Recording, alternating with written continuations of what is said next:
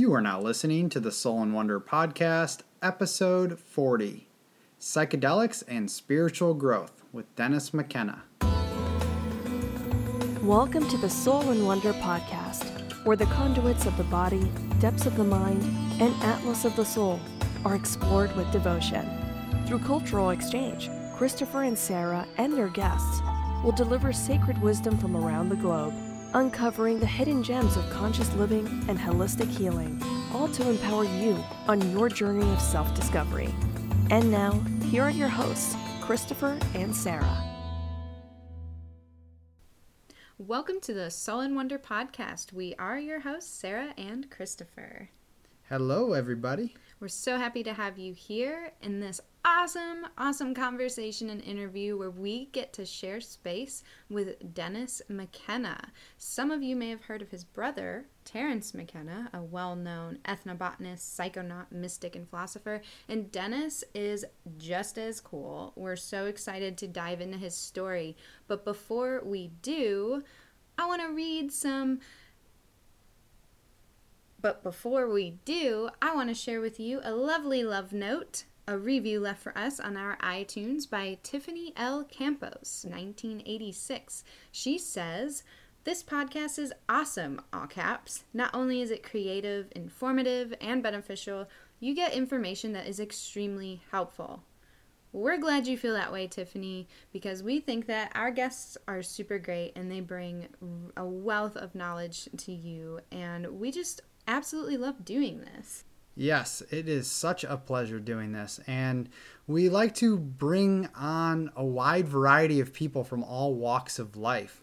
And it takes a lot of time to plan ahead for all of these episodes, but we want to be diverse in the sense of bringing topics that you're going to enjoy. So with that being said, if there is somebody or a topic that you may want covered within the holistic healing realm, that's physical, mental, emotional, spiritual development, let us know and we will do our best to get them on. Absolutely. And Christopher, tell them about what's coming.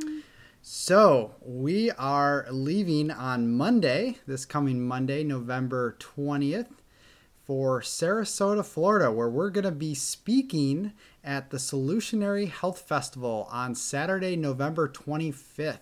We are going to be premiering our keynote topic, Finding Health, Happiness, and Connection, the Body, Mind, Soul Approach to Veganism.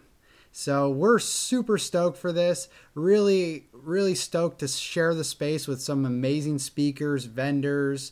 There's going to just be so much happening down there. So if you are in the Sarasota area or the surrounding areas in Tampa, Venice, wherever, please come out and join us. It's going to be a great day. We're really looking forward to it. There's going to be music and food, vegan food. Yes, all very delicious. Yes, absolutely. Now, you're probably like, all right, I want to know about Dennis because he's so awesome. Dennis McKenna is a pharmacognosist, lecturer, and author, and has conducted research for over 30 years in ethnopharmacology, which is the scientific study of substances used medicinally by different ethnic or indigenous groups.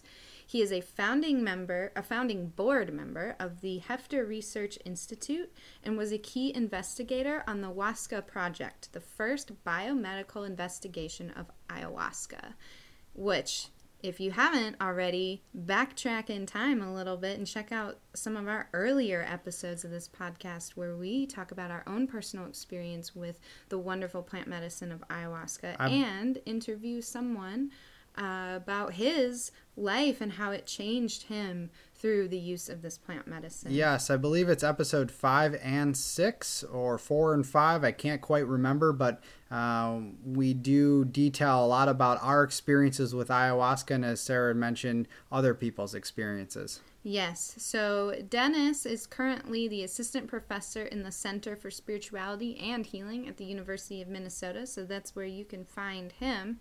And in this conversation, we really break it down. Obviously one of those talks that could have gone for 6 hours. So we jam-packed it with a bunch of interesting philosophical conversation. We talked about the chain of events leading to the beginning of Dennis and Terrence's journey into the realm of psychedelics, which is where he shares with us his super intriguing experience with mushrooms at La Chorrera in the Amazon jungle in 1971. Some of you are probably already familiar with that story if you've read any of his brother Terrence's work. Dennis also shares it in his book, The Brotherhood of the Screaming Abyss. So we also talk about psychedelic phenomena of seemingly telepathic powers, the ability to pierce the veil and more, catalyzing our journey of exploration into the mystery. And we dive into curious premonitions of how different this world might be if the majority of our modern Western population safely indulged in hallucinogenic experiences and implemented those lessons learned into their daily lives. And let me tell you, it's a much better world to live in. If only it could come true. And of course, Dennis brings us up to date on the happenings in his life and research and gives us some wonderful advice and words of wisdom on how to make this world a better place. Yes, so stay tuned. That interview is coming up. But before we get to that, we do want to say that majority of our interviews are done via Skype or Zoom. Unfortunately, we can't be in person with everybody, although we wish we could. So therefore, sometimes the audio can be not the best. We try to edit it to where it can be, where you can listen to it and feel comfortable with where it's at. But again, it's not always going to be tip-top shape. So please bear with us as we work through some of this stuff. And eventually in the future, we'll be having more guests in person so we can then provide a little bit better audio quality for you. Absolutely. And of course, stick around to the health tip of the episode at the end of the interview. All right, let's get ready for Dennis. Enjoy. Welcome back, ladies and gentlemen. We are super happy to have Dennis McKenna on the show with us. Welcome to the show. Thank you so much. It's a pleasure to be here. As we said before we were recording, we're just super happy to have you here. There's so many things we could talk about. And, I just want to dive in from the beginning. I think a lot of people are wondering, where did this all begin for you? What experience or moment in time specifically piqued your interest in the study of plant medicine and hallucinogenic drugs in general in relation to the human psyche and consciousness? Well, I don't know if there was any one event. There were a few events that kind of triggered it. I'm 66, so I was a child of the 60s, right? And in that time, there was a lot of interest in psychedelics and all that. And it was a very turbulent time, political unrest, not unlike today. We had Vietnam, we had all of that. But I would have to credit two of course, my brother was a big influence on me because he was 4 years older than I was, than I am, or whatever you say. And so he was in Berkeley at the time, starting school or being involved in, at least nominally enrolled in school, but kind of at the heart of the social and cultural ferment. Well, I was still a high schooler stuck back in this town in Western Colorado, so and wanting to be out there, and but I did in fact get to go to Berkeley and Haight-Ashbury in 1967, which was the summer of love, as you know, supposedly. And what possessed my father to let me go? I have no idea. He didn't approve of any of this, and he had to, and we were kind of at loggerheads about it. But for whatever reason, he let me go. So I guess, I had my first real psychedelic experience there in Berkeley in 1967, which was, like a lot of people, LSD. And, we just basically got it off the streets, but it turned out to be pretty good. And so that was a revelation. But the real revelation didn't come until I got home, and I took back with me a sample of DMT, which Terrence was able to get. Very rare those days, very hard to get a hold of, but he worked the matrix, and he had stuff, and he thought that it was far more interesting than LSD or mescaline or any of the other things that were floating around that he tried. And when I got it back to Colorado and went up to a remote place in western Colorado to bioassay it, do the classical large animal bioassay, I had to agree. It was pretty incredible and amazing. And so we were on the same page, my brother and I, about that yes, the psychedelics as a group are very interesting. DMT is the most interesting. I can agree with that. Yeah, and in fact, we thought it was not just the most interesting drug we'd encountered, in our limited experience. It was simply the most interesting thing we'd stumbled across in our lives, I mean, it was sort of like, how can something like this even exist? So that's really what got us interested in altered states and psychedelics. And eventually, we found out about the shamanic traditions associated with these things, which gave us a context, for sort of learning about them. In the 60s, I think LSD had such an impact on our culture because there was really not much of a cultural context. You had Timothy Leary out there who was proselytizing for it, evangelizing for it. Everybody else was appalled. There was very little awareness in the culture that actually these things had been around for thousands of years. And, there were ways to use them, and people had been using them.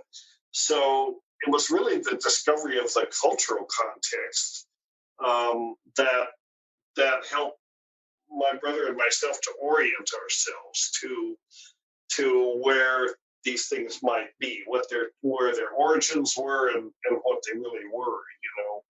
So when we discovered discovered DMT,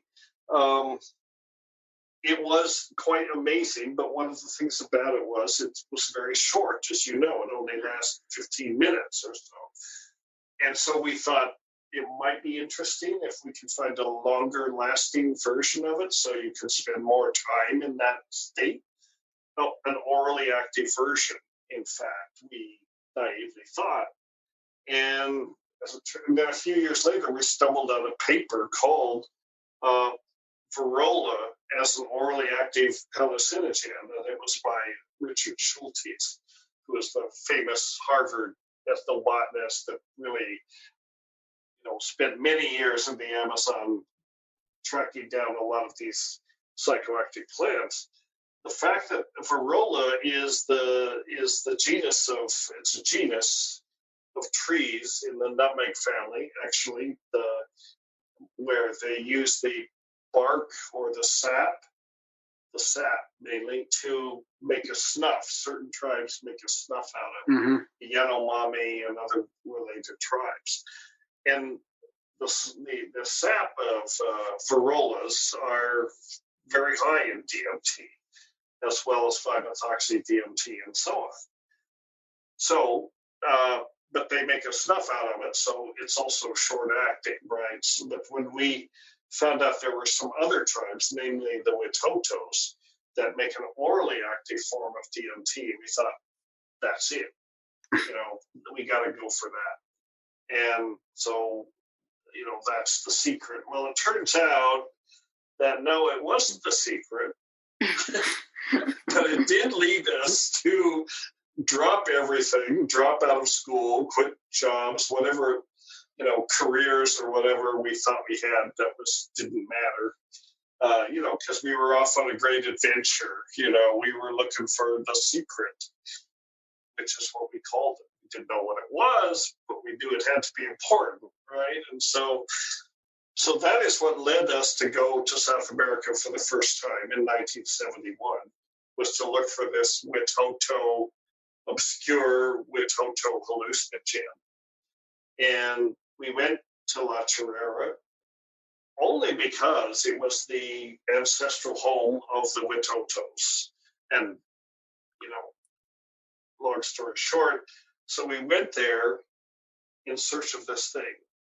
When we got there, which was another arduous, adventure, but when we finally ended up there, we had met an anthropologist on the way in as we went up one of these rivers. The way you get there is we went down the Putumayo River and up another river called the Igaraparaná, and then across a trail to a parallel river, and that was where La Chorrera was.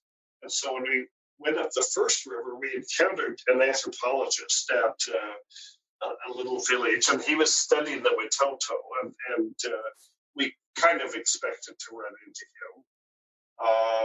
We'd been told by people in Bogota that Dr. Guzman his actual name was Horatio Collier, but in my brother's book he was called Guzman, but that he was out working with his people. So they said, yeah, you'll probably run into him. And so we kind of were expecting to. And when we went to this village, there he was with this little English wife, very peculiar couple. And, we were expecting to encounter him. He was in no way expected to encounter us, and he was pretty appalled when we just showed up out of nowhere. No communication in those days. You couldn't send a text or an email. Sure.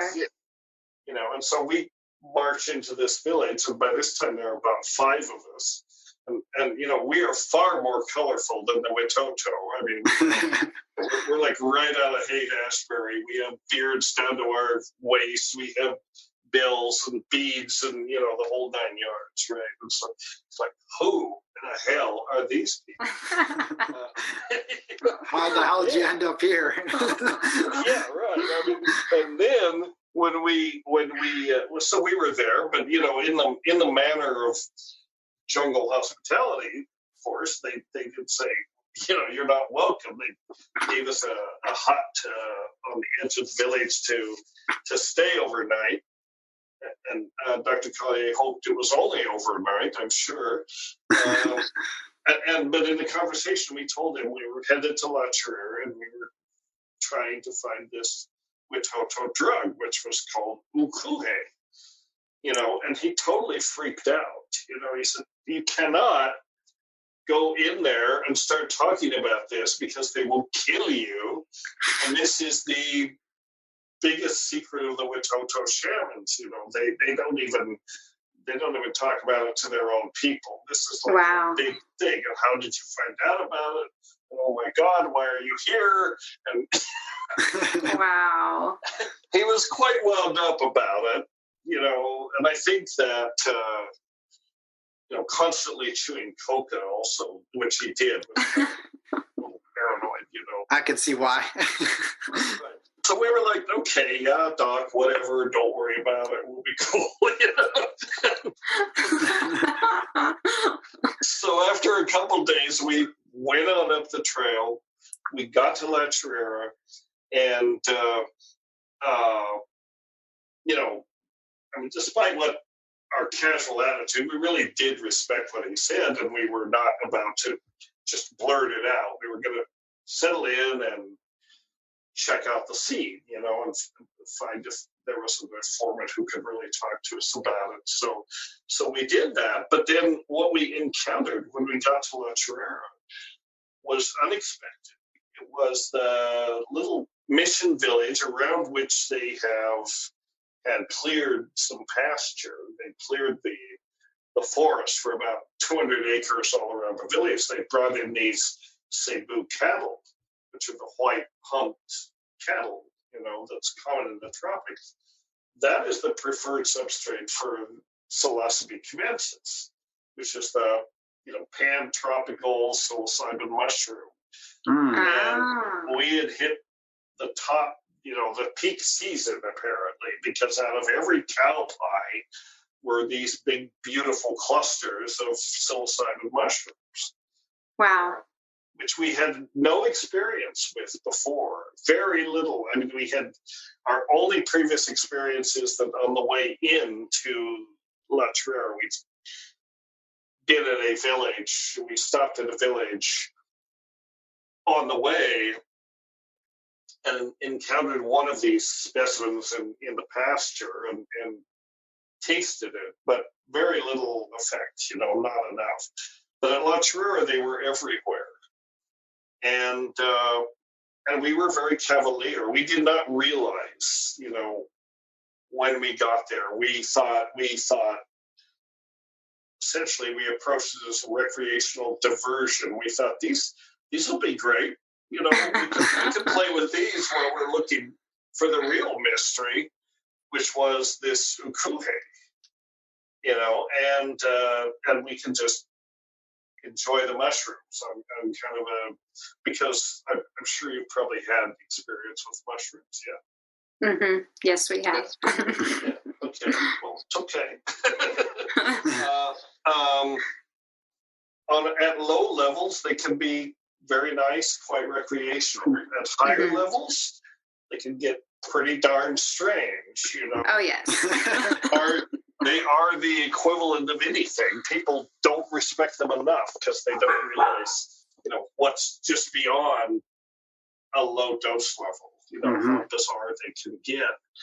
And so we started eating those things pretty much every day. There wasn't a whole lot else to eat, frankly. I mean, we make some very nice omelet. We put it in our food. We were eating a lot, and it quickly became clear, kind of, that that was the real mystery. We'd gone looking for this orally active form of DMT, right? Well, actually, psilocybin is the perfect orally active form of DMT, if you know anything about the chemistry. Sure. So psilocybin is converted to psilocin in the body. And that trivial molecular difference from DMT, just one atom, is psilocin is 4-hydroxydimethyltryptamine. Mm-hmm. And that one difference is enough to make it orally active. And why it does that, we don't need to go into here. But usually DMT, you have to combine it with an MAO inhibitor, as an ayahuasca, and that protects it from being broken down. But psilocin doesn't require that. So it's ready to go, as it were. No preparation required. Is the effort to bend down and pick it up and eat it. Pop it in, you're good to go. Pop it in and you're good to go. Boy, oh boy, did we go. Quickly started explaining a few things. And it's like we were in the presence of an intelligent entity. We didn't know whether it was the mushrooms or whether it was something communicating through the mushrooms. We were not sure, but we were not sure about everything at that point. But we conceived of this thing as the teacher, and we even called it the teacher. And what was it teaching us? It was teaching us a number of things. And this is where I hesitate to get too much into the details, because we'll never get out of them, Down the rabbit hole. Right. So have either of you read have you read True Hallucinations, or Yes. Okay, so you know this story, right? And basically the mushroom started downloading information about how to transform our bodies and our DNA, essentially into a UFO. If the UFO is a metaphor for the ultimate physical object, or in this case, I would say the ultimate biophysical object, as so many of these sorts of, in history and in esoteric philosophy and all this idea of something that is kind of a machine, kind of an organism, kind of a substance, kind of something, that has miraculous properties. So the alchemists called it the Philosopher's Stone. We call it the UFO. But it's the same thing. It's the ultimate artifact. And the mushroom was basically giving us instructions, almost a blueprint. Here's how you make yourself into a UFO or into this transformed object. And we were following the sort of roughly the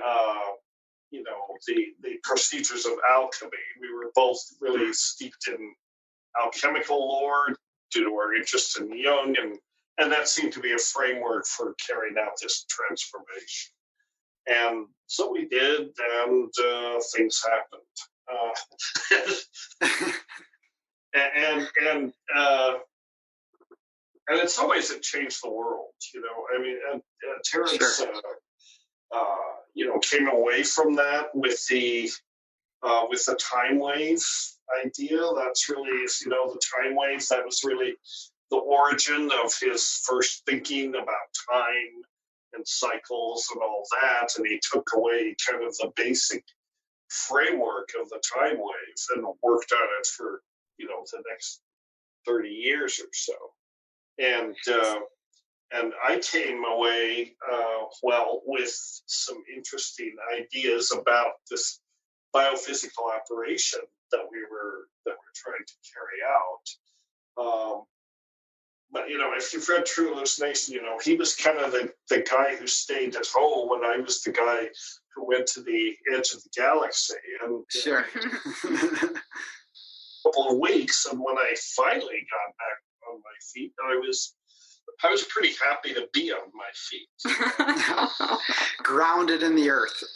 Grounded again. And I don't regret the effect, but the whole experience. But I was pleased that I was able to kind of reintegrate it into consensus reality.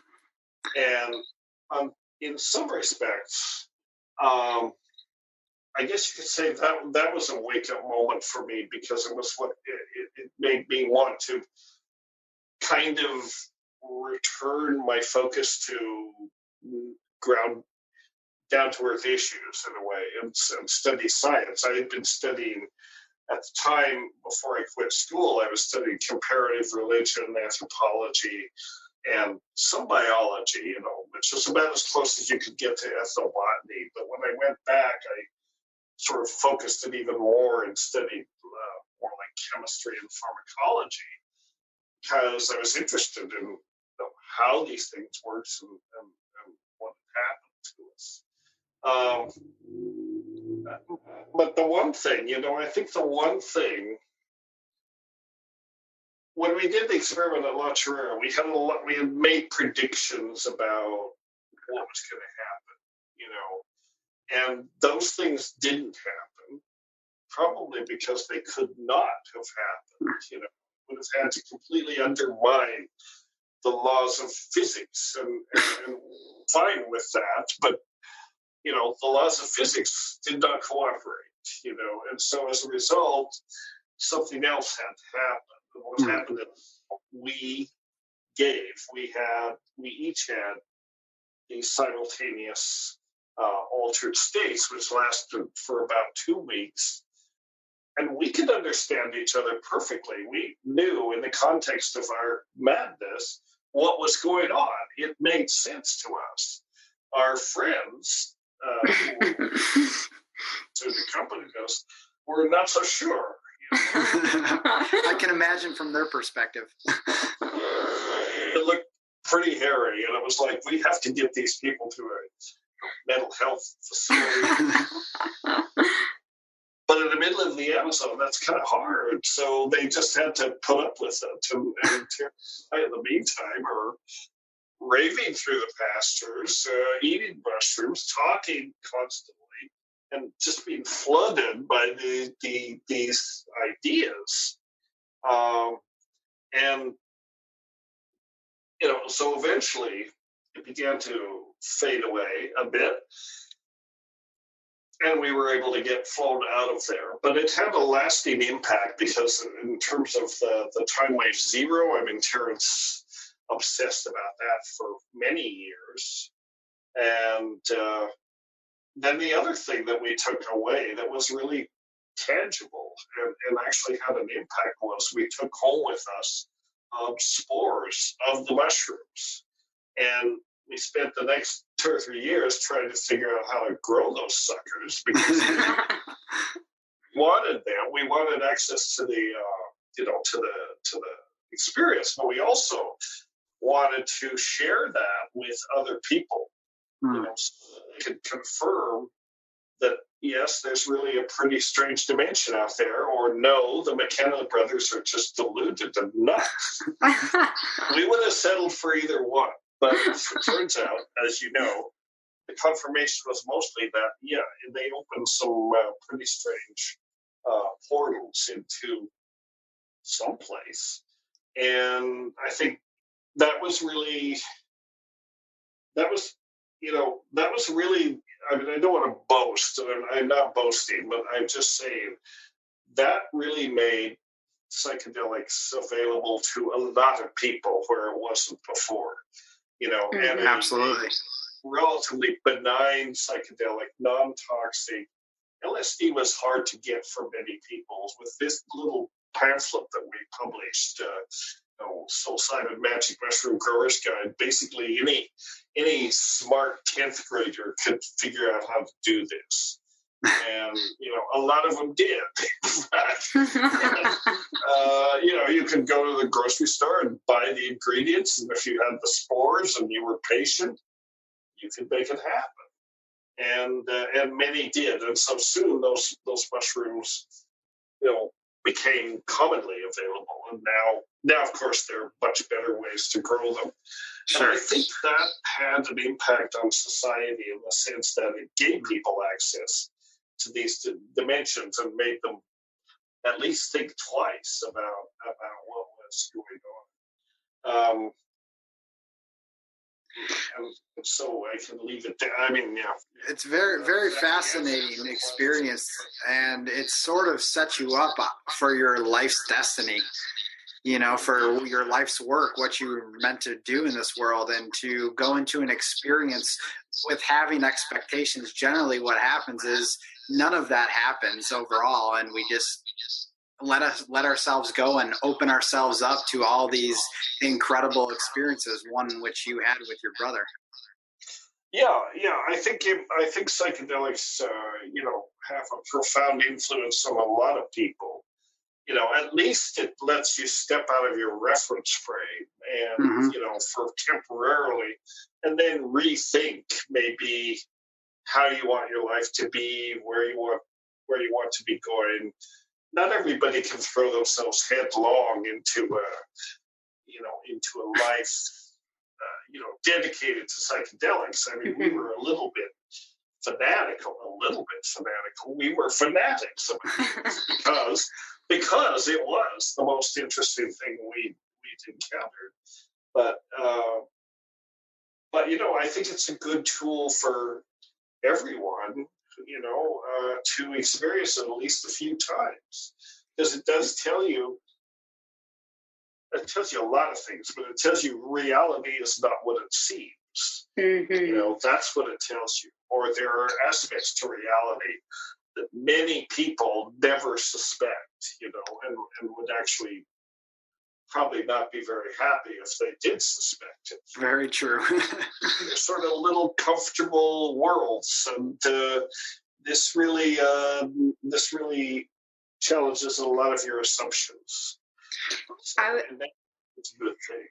I wanted to comment really quickly on how you mentioned that you and the group that you were with, you were having these shared experiences that you could understand each other, although from the outside perspective people weren't quite getting it.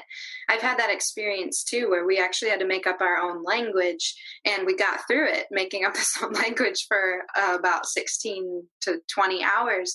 And what do you think is going on there? What do you think is happening that in that moment, those who are sharing that same substance and experience understand everything between each other's thoughts, their language that's not even English in our case, and why it seems that we're able to hold on to these realizations even after the substance has worn off? No matter how many realizations you had, it's like you can remember almost every single moment so profoundly, but other people just seem to kind of, it's like there's this wall in between, and it doesn't quite pass through. What's your opinion on that? Well, I think that I think that as far as remembering these things, that's not so surprising, because they're impactful. Usually psychedelic experiences, if they're special, you remember them. Just feel like you remember other special events in your life. You can probably remember, I don't know, the first time you kissed somebody, or the first time you met love, or the first time you did various things. You may remember those things more vividly than the last time I answered email, for example. Sure. Thank God. Yeah. So they just they're an experience of a different order, that you tend to remember. So it's not so much that surprises me, but what is more surprising is that they to the people that have experienced them, you can't deny that the experiences are very peculiar, and that they make a certain amount of sense. They make a sense within the context of that experience. But people who have not had that, they're going to look at you like, what? Now, about these lizards materializing out of the wall, they just can't grok it. And in some ways, I think that's why psychedelics are, so difficult to discuss in some ways with people that have never had the experience. Very true. They don't get it, and they won't get it until they actually do it, and that makes the dialogue difficult. And I think that, I wouldn't be one to say that everybody should take psychedelics. I think most people probably should take them at least once. But if you have proclivities to schizophrenia and that sort of thing, maybe not so much. But generally, a learning tool, and I think, what they tell us many things, or we can learn many things from psychedelics about the nature of reality, about ourselves, and to learn that reality is much more bizarre and amazing than we think it is in just kind of mundane everyday life. I think the quote's been attributed to various people, but I think it was Arthur Eddington or J.B.S. Haldane who said, the world is not only stranger than you suppose, it's stranger than you can suppose. And that really shows it in your face. The psychedelics do, especially something like DMT.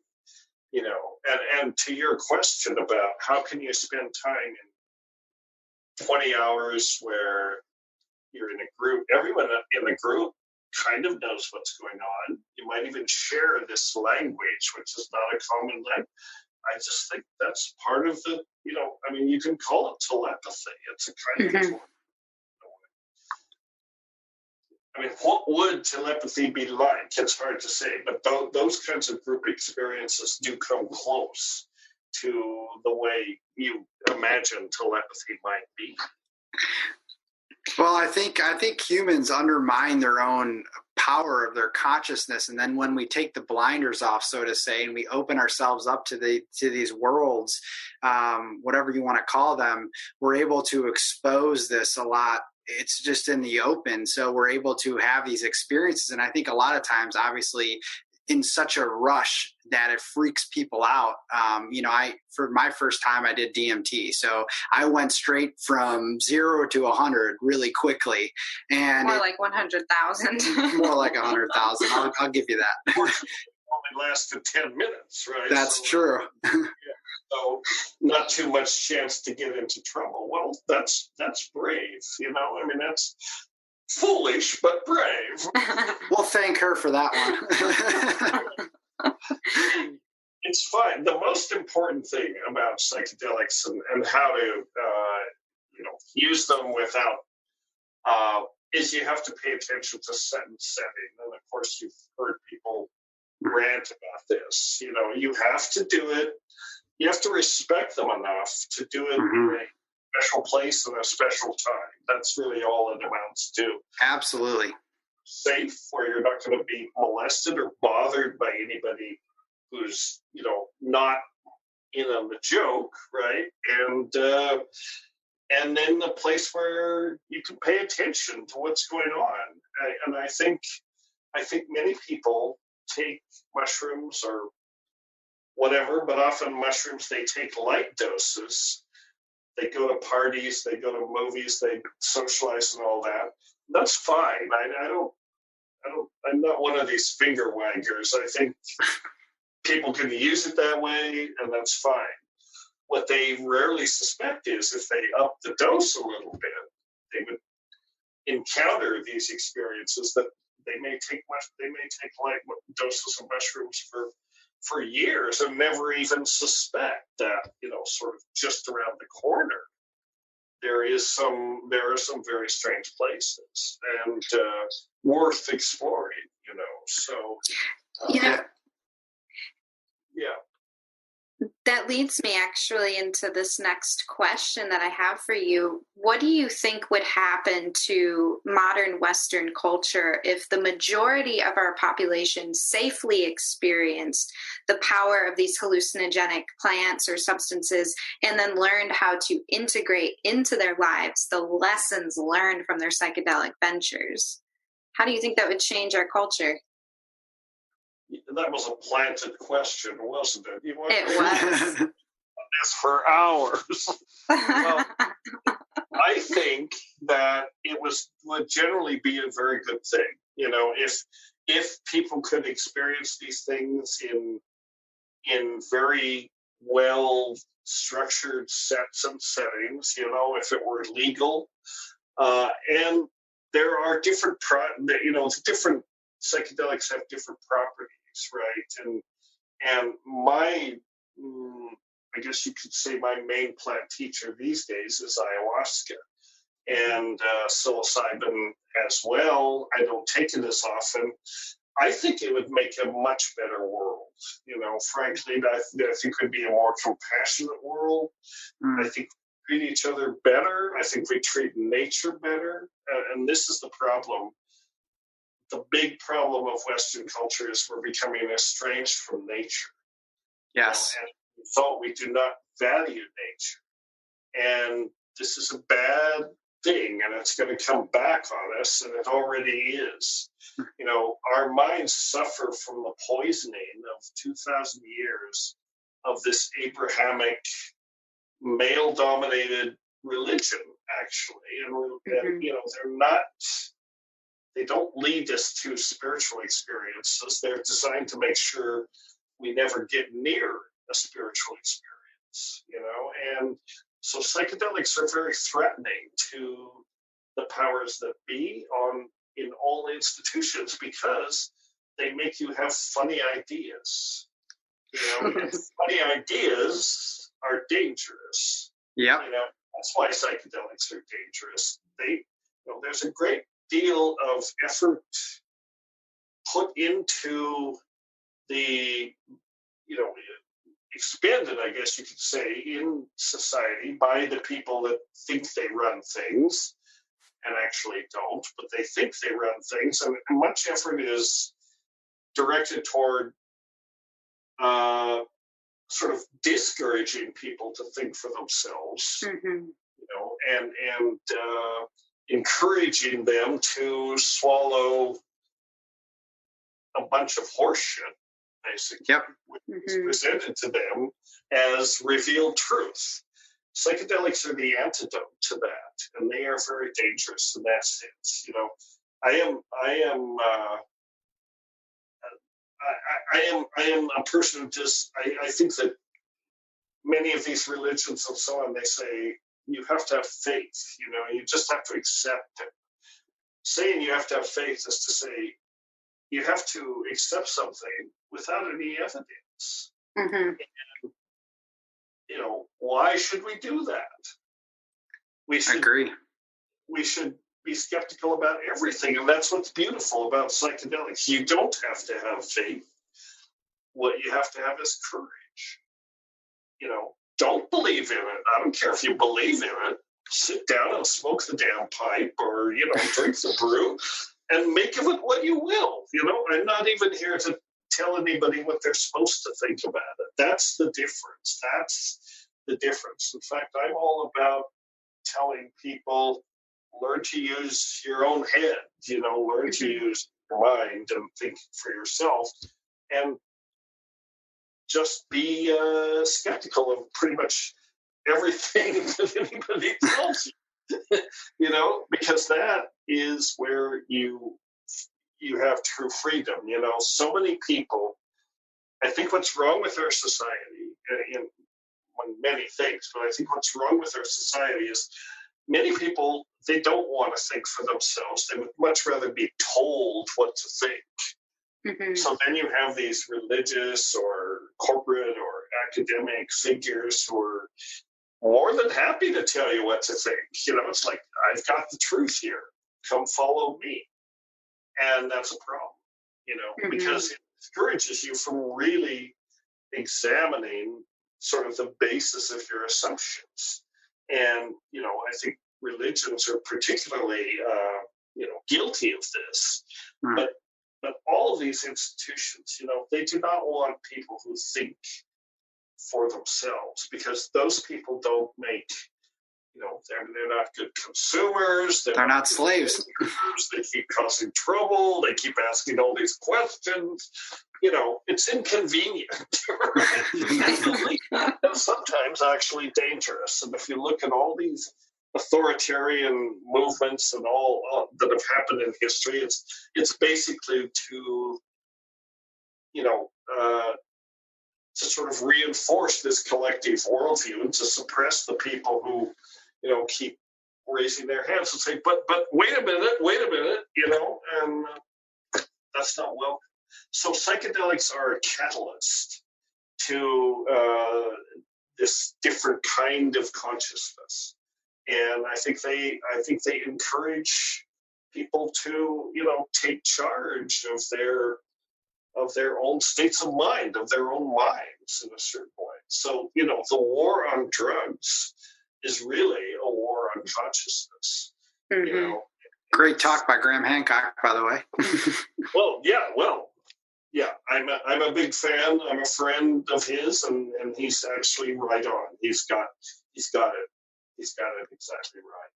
So these things are like the bioweapons in a certain way of the consciousness movement. I don't like the term bioweapons because that implies death and people suffer. These don't kill anybody. Well, rarely. And usually from stupid use, right? I mean, the drugs themselves are not inherent, but they're no inoculation against idiocy, and there's plenty of that. But rarely these things, considering the profound things that they do to consciousness, they're remarkably safe and remarkably non-toxic, and with just a little bit of planning and information and informed, and I'm sure you all know about Arrowwood and all that. And I tell people that's a very good source of information. If you're going to take something, you have a little experience with it, you can learn pretty much a lot, most of what you need to know if you spend a couple hours on Arrowwood. And they really have done the world a great service. So, but yeah, I think that basically they are catalysts for,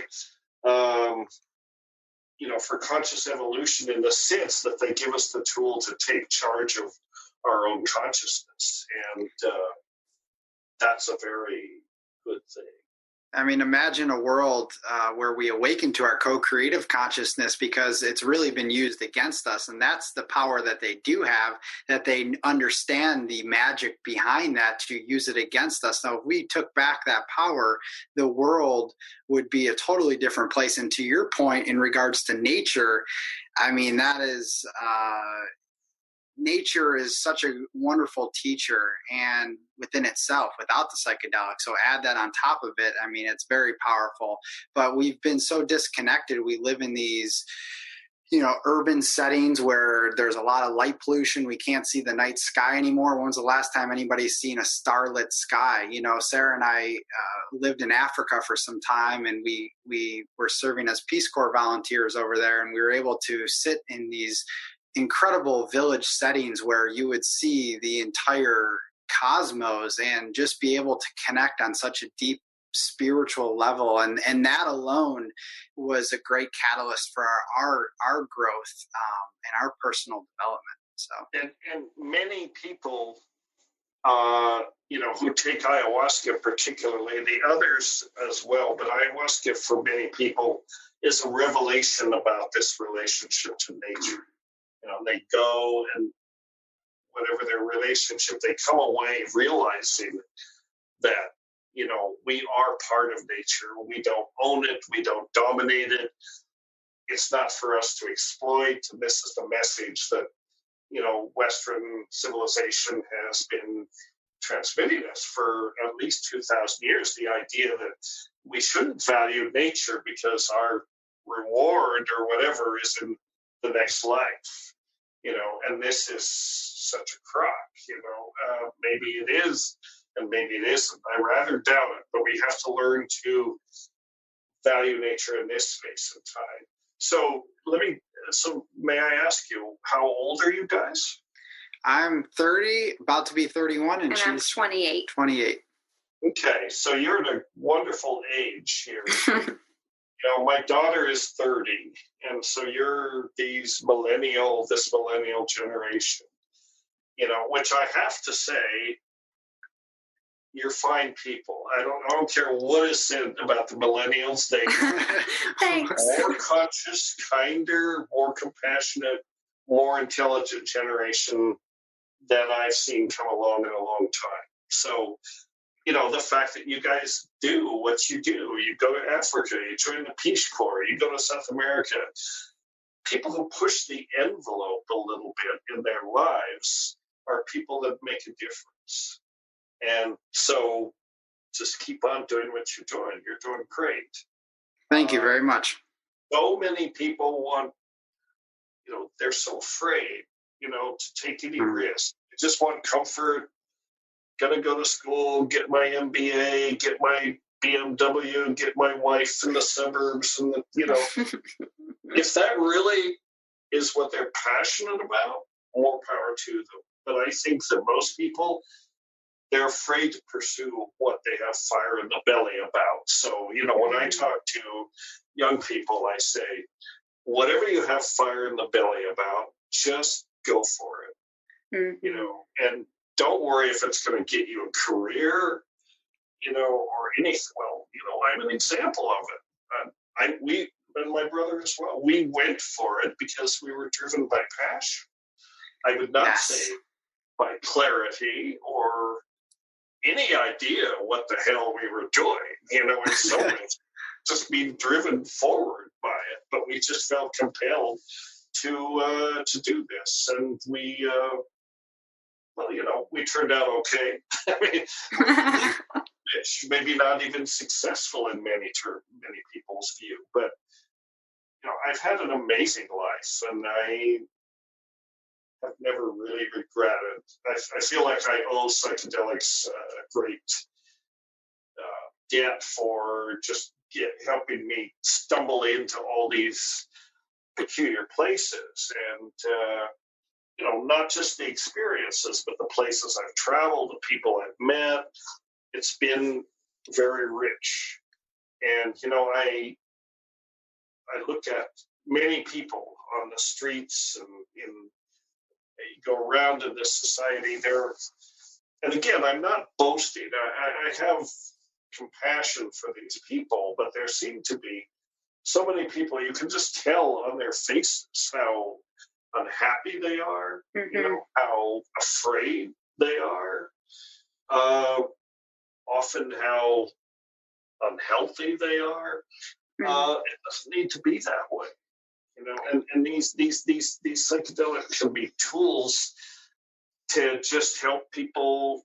As Sara said, you step back from your life a little bit, you can reevaluate it, come away with a better understanding of kind of your existential situation, and based on that, you can be a little happier, and maybe a little.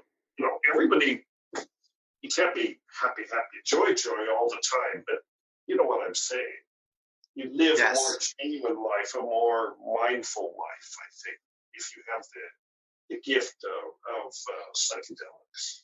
Absolutely. I mean, I can attest that my first psychedelic experience definitely jolted me awake out of the societal slumber that I had just, succumbed to for the first, 20 years of my life. And after finally getting the courage and exploring safely these psychedelic realms of all kinds, both, mushrooms, LSD, DMT, ayahuasca, all kinds of experiences that just, it startles you awake, so to speak, but it also, there's this, you become thirsty for more. You want to keep pulling back more curtains and more curtains. How deep does this go? Who are we at the core? What's our core essence? And it's something that I agree with you wholeheartedly. If majority of the population partook in these experiences in a safe way and were able to integrate those lessons back into their daily lives, I can't even imagine what kind of world we would live in today, and following your passions. It's like you're fulfilling your calling, your soul imperative to just put one foot in front of the other and lead with that fire. And typically you end up in a place that you would never regret. And that is a similar message that you shared, in the sense that, people need to get out of their comfort zones, take risks, and really let it all down and just go for it. Because, we get to the middle of our lives and we're thinking back to all of these times that we could have had the chance to make the decision to do something that may have jolted us out of our comfort zone, but we never did it. So why not live those moments, live those times, and really do it? Because it's just, once you do it, I mean, life unfolds in such a beautiful way that you can never imagine. And even all the trials and tribulations that come along with it, they seem much more rewarding. Yeah. Well, I mean, you can, the inherent nature, I guess, of taking chances is that it's not always going to go well, but that's kind of the price that you pay. I do think, I think the kind of world that we could live in, if psychedelics were more widely available and more people understood kind of what they are, and that's happening, but it's happening not fast enough, but it is happening. But I think that we'd live our lives with more clarity. We would have more empathy for other people, and we treat people better as a result of that. And we'd have a lot more compassion for the planet, and in some ways, a lot of times it originates in the so-called, mystical experience, in the sense of, we are all one, right? That's one of the chief things that the profound psychedelic experiences brings home to you. We are all one. And by we, I mean everything is all one. You know, it's, we're not different from plants and animals, the planet, each other. And that's a big thing. So all of the things in our society that divide us, and they seem to be very much on the ascendant in the current political climate. Hopefully, this is temporary. It's fear based, is what it is. Because all the so much is going on that it's all about, you know, not bringing people together, but actually dividing people, building fences, and it's like, you know, you over there and you're not like me, you know, so you must be dangerous or bad or whatever. This is very unhealthy, and psychedelics can help with that. Well, and I think partly also just the fact that a lot of these come from plants or mushrooms, I think that makes a big difference, because you can grow plants, you can grow mushrooms, and then you can do what plant people have always done. You share the plants, the knowledge of how to use them, the knowledge of how to grow them. So there's no way they can stop it. You know, this is something that happens across the back fences of gardeners everywhere. You know, if they happen to be turned on gardeners, so they, you know, they have that, and that's a good thing. I mean, it's very stealthy, and because of that, it can't be stopped. You don't have to make a fuss to, you know, or even be particularly public to share that knowledge with other people. Absolutely. And, you know, the power of these plants in any form, you know, I've worked, I'm a certified herbalist, and, you know, for the past little while now, I've been really working with the plants and making my own tinctures and really getting into the spiritual aspect of these plants. And I mean, obviously, aside from my ayahuasca experiences, DMT experiences, and so on, but these plants are such masterful teachers, and it really brings us back into the feminine and where we need to be going, and shifting our consciousness and getting back into the feminine, because the feminine we've suppressed for so long, as you mentioned, this male dominated society, and more people need to get back in touch with that if we want to start to elevate our own consciousness. Well, I think also the plants teach us to tune into the subtle energies and the way that they interact with our biochemistry and the way we interact with theirs, and to be able to be more conscious of those subtle energies and the interactions. You become more conscious of everyday life, your normal actions day to day. And so it can be translated from this ingestion of this plant, or it's, you know, experiencing its properties, to how you interact in your day-to-day life, if that makes sense.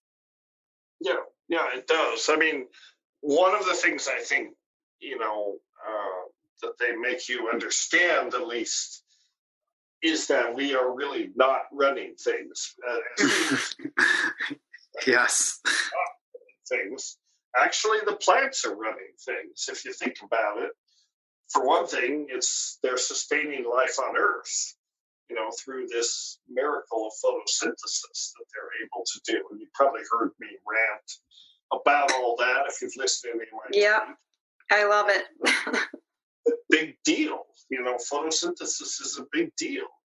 And, you know, and as a result, you know, they are trying to maintain a biochemical equilibrium on the biospheric level, which we're busily undermining, but they're producing oxygen and taking carbon dioxide out of the atmosphere, and we're putting it back faster than, you know, so some of those feedback mechanisms that are keeping equilibrium going are stressed right now. But whether or not, so I do believe in plant intelligence, you know, not, you know, I mean, I think that plants exhibit intelligent behavior, but they don't think the way we do. It's not that kind of intelligence, you know. they respond to their environment through chemistry. Chemistry is plants. They respond to their environment through chemistry, and they come up with optimal solutions, and that's the kind of intelligence. And I have said many times in public, I think things like ayahuasca, they've escaped from the Amazon and they're essentially on the world stage. They're trying to get the monkeys to wake up, to the planet. So they've had to, get rather aggressive with this, but that's a good thing. So, you have to realize we're involved in a co-evolutionary process with everything on Earth, and a lot of that is mediated through chemistry, and it happens on time scales that we can barely comprehend. So this is the other thing. You have to take a long-term view of this, because Gaia, the Earth Mother, or whatever you want to call her, she works on time scales of hundreds of years, and I do not worry about life on Earth. I mean, we are not a threat to life on Earth as such. We can do serious damage to life on Earth, but we can do greater damage to ourselves. I mean, Gaia may reach a point where it's clear. It's like, okay, this is not working. Eject. Such a mess that we get off the rock. Off the rock, yeah, exactly. But Gaia's okay. Gaia will persist in some form until the sun burns out. So we've got a few billion years. Gaia's one tough bitch. Hard to, undermine that. But in a sense, life on Earth is an ongoing experiment. If we look at evolution, evolution sort of brings up one species after another. It's a kind of experiment. 99% of the species that have ever lived on Earth are gone, and only those that happen to be here now. So, which category do we want to be in? The ones that are gone, or the ones that are still trying to live, still trying to make our way? So it's interesting anyway. Have you read, I'm just curious, have you read The Law of One? I have not. No. Okay. We were talking about We're All One before, and it's prompted me to ask you if you had read that, just kind of deviated from the conversation. And then another person, of which I'm sure you read, is Stephen Buhner, and his talking, his lectures about plant intelligence, and also his books, which are very just brilliant. Yeah, I am a real fan of Stephen Buhner. Definitely, he has the right idea. There's another interesting person you may know about who writes about mushrooms more. His name is Simon Powell. Have you ever heard of him? No, I don't think. Have you? He's written, the first one he wrote is The Psilocybin Solution. Yes. You know that one? You've heard that one? I've heard of it, but I haven't read it, no. The second one is called Darwin's Unfinished Business. Intelligence Manifests in Nature. And the third one is called The Magic Mushroom Explorer. Maybe I have it right here. I do have it right here, but I don't know. Anyway, those are all, this one here. Nice. Very nice. Writes very intelligently and humorously about a lot of these things. Quite entertaining books. I highly recommend them, and it's sort of in the vein of Buhner, but it's more focused on the fungi.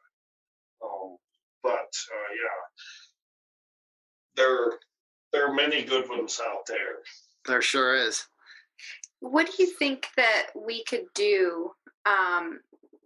Those of us who are awakened to the power of psychedelics used appropriately, what do you think that we could do to help, integrate this even more into the masses? You know, obviously there's people like you and your colleagues and so many people who are working diligently and spreading awareness and knowledge and research.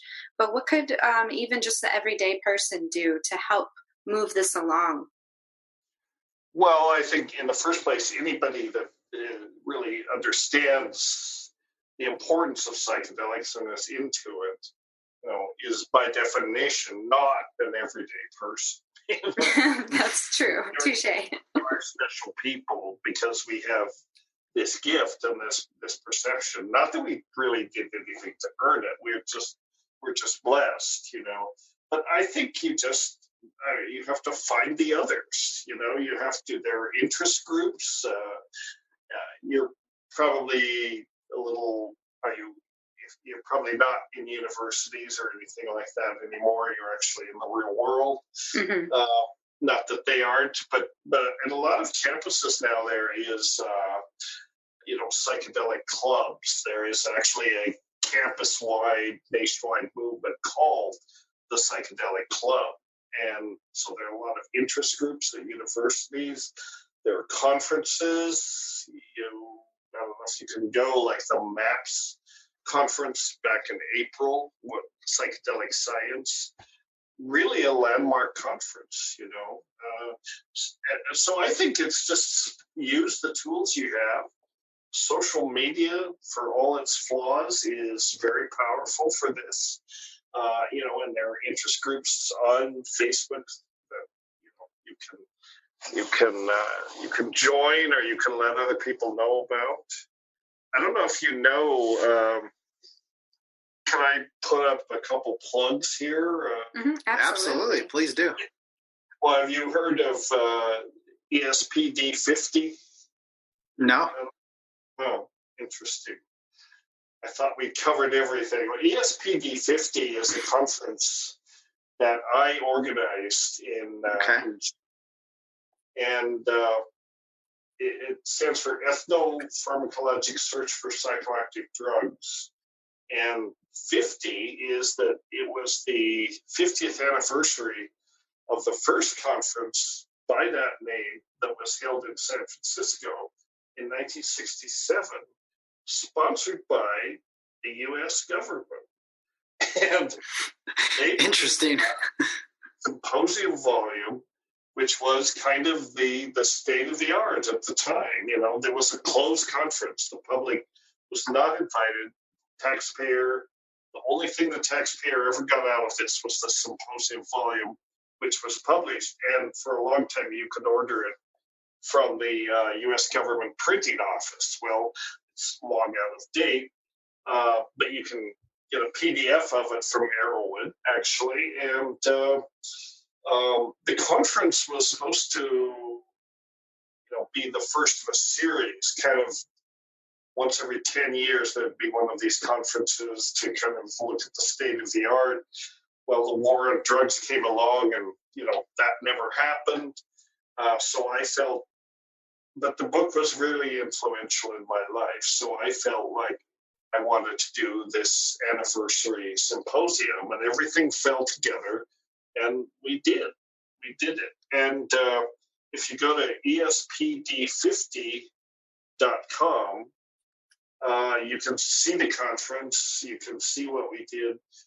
One of the things we're doing, we're bringing out the original book from 1967 and the 2017 book as a collector's edition box set. So we're pre-selling those things off the website.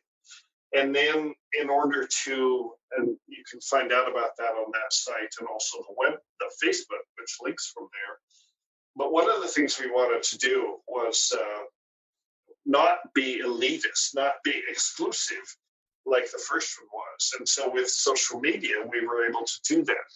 So we live streamed that thing, all 3 days of it, over about 12 Facebook platforms. Wow. And at various times, we had 50,000 people looking at these lectures. Wow. So that was an amazing thing, and over the period of 3 days, about 500,000 people clicked our website. Wow. And all the videos are now up there. They're actually a DMT, the spirit molecule, and it's one of the places they're posted. You probably know that forum, right? Yes. So if you go there, or if you just search on ESPD50 on Facebook, it'll come up. So Great. all those videos are there from all 3 days of the conference.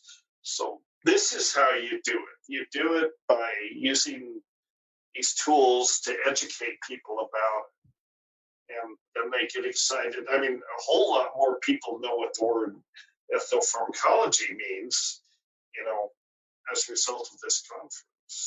So it was great fun. It was a lot of work, but the book is in progress, and people it'll be finished hopefully by the end of December. We're almost there. We've got all the papers. It's getting laid out. We hope to go to press.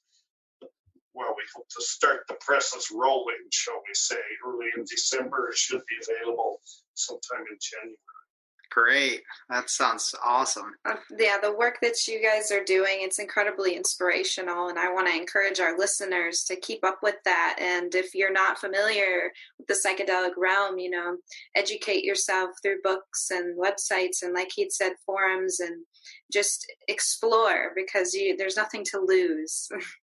There is more information now about this than there ever was. So I put just espd50.com. Fantastic. I'd also like to tell people about I organize ayahuasca retreats about twice a year in the Sacred Valley. So can I plug that? Yes, please and do. we might even join you. We'll show up. That would be lovely if you could do that. It's the Bio-Life Sciences /events. And the link is there. You can go there and look at, we have 2 coming up in January back to back, which is not usually the way we do it, but as it happens, there are 2 in January. So if you know anyone that might want to come, we'll spread it. We'll share it. And what else? So you know about the Brotherhood of the Screaming Abyss, surely. Yes. Yes. Yes. I guess that's about it. I don't know what else to plug right now, but yeah. Well, wonderful. Then our listeners know where to find you and keep up with you. That's wonderful. You also have a Facebook, right, that people can like and follow? Several Facebook pages, yeah. We've got probably the Dennis McKenna public figure page is the place to look. Awesome. We'll get you tagged in the podcast and get people sent over there as well through that. Yeah, and do let me know, because I can put that up on my Facebook page in different places. I mean, it's you scratch my back, I'll scratch yours. Get the word out, so let me know when and where it's posted, and I'll make sure I get it linked up. Will do. You know what? I'd like to ask you just one more quick, short question. It's kind of off the beaten path, but if never short, but only if you could give a little bit of insight, what is something that we can all do every day to contribute to the well-being of our society and world at large? Oh boy. She had to put you on the spot, Dennis. Yeah. That's actually a question from my brother, who's a therapist, so it's appropriate that it came from him. Well, I think that, one thing we can do, it's very simple. You don't have to take any drugs. You don't have to spend any money, but you can do this every day. And just remind yourself how lucky you are to be alive. Mm-hmm. Wonderful thing, how marvelous this universe is that we live in. That's what keeps me going. It's I've long since given up on understanding, thinking I'm going to understand it all. Probably not. But I'm always going to be surprised. So that's a good thing. Every day you get up, there's something new to learn, and that keeps you going. I love it. Yeah. Gratitude and curiosity. If I had to use 2 words, gratitude and curiosity. Awesome. Perfect. Great tools to have in the toolbox. Thank you so much, Dennis, for coming onto our show. It's been a pleasure. Very much a pleasure for me, too. So good luck to you guys. Keep doing it. Keep trekking and keep in touch. Will do. Thanks, Dennis. Okay. Ciao, ciao. Bye. Bye. Bye-bye. Thank you, Dennis, for that much-needed conversation. I just wanted to go forever. Sarah and I talk a lot about all different things. We explore the cosmos together, and every day, guys, our every conversations are deep. So it's really nice to connect with other people that are on that same level and that are able to have those sorts of conversations. We just really enjoy that when we can get those people on. So again, thank you to Dennis for coming on. But now, your health tip of the episode. So you might be a little intimidated to dive right into the psychedelic realm, which is understandable. But if you want to kind of ease into it, you might want to try some blue lotus. It's a very subtle plant. You're not going to go tripping or anything. And guess what? It's 100% legal. Yes. So this plant has been used for thousands of years in religious ceremonies. And it originated from the Nile River in Egypt. So this is the thing. With any herb, you want to make sure that you're getting high quality. And it's always, it can be a little bit difficult to find because there's a lot of imposters out there, or they're not harvesting the plant the right way. So I recommend that you go to one of your local herb shops and talk to them, see what recommendations they have for you. But blue lotus is incredible. So they would use these in religious ceremonies, as I mentioned, to reach higher levels of consciousness. And the plant is also fantastic for relaxation.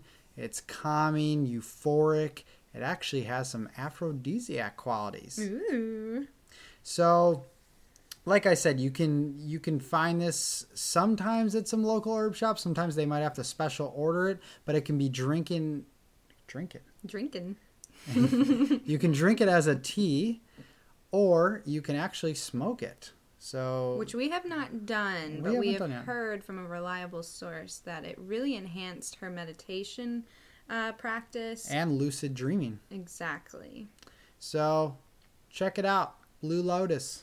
Yes. Once again, thanks for sticking around. If you stuck around for this whole episode, you are a trooper. It was a lengthy one, but a good one. Yeah, so again, as I mentioned in the intro, if there is anybody that you would like us to get on, we will do our best to bring them onto the show, or any other topics you want to cover. If you give us a topic, say, hey, I want to hear more about this.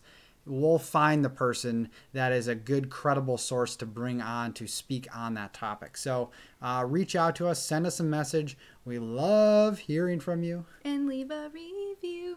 And please leave a review. We love them. You can't resist my sing-song voice. No, you can't. You don't want to hear my singing voice. No, you don't. You don't want to hear it. We'll leave that one up to Sarah. Take care, guys.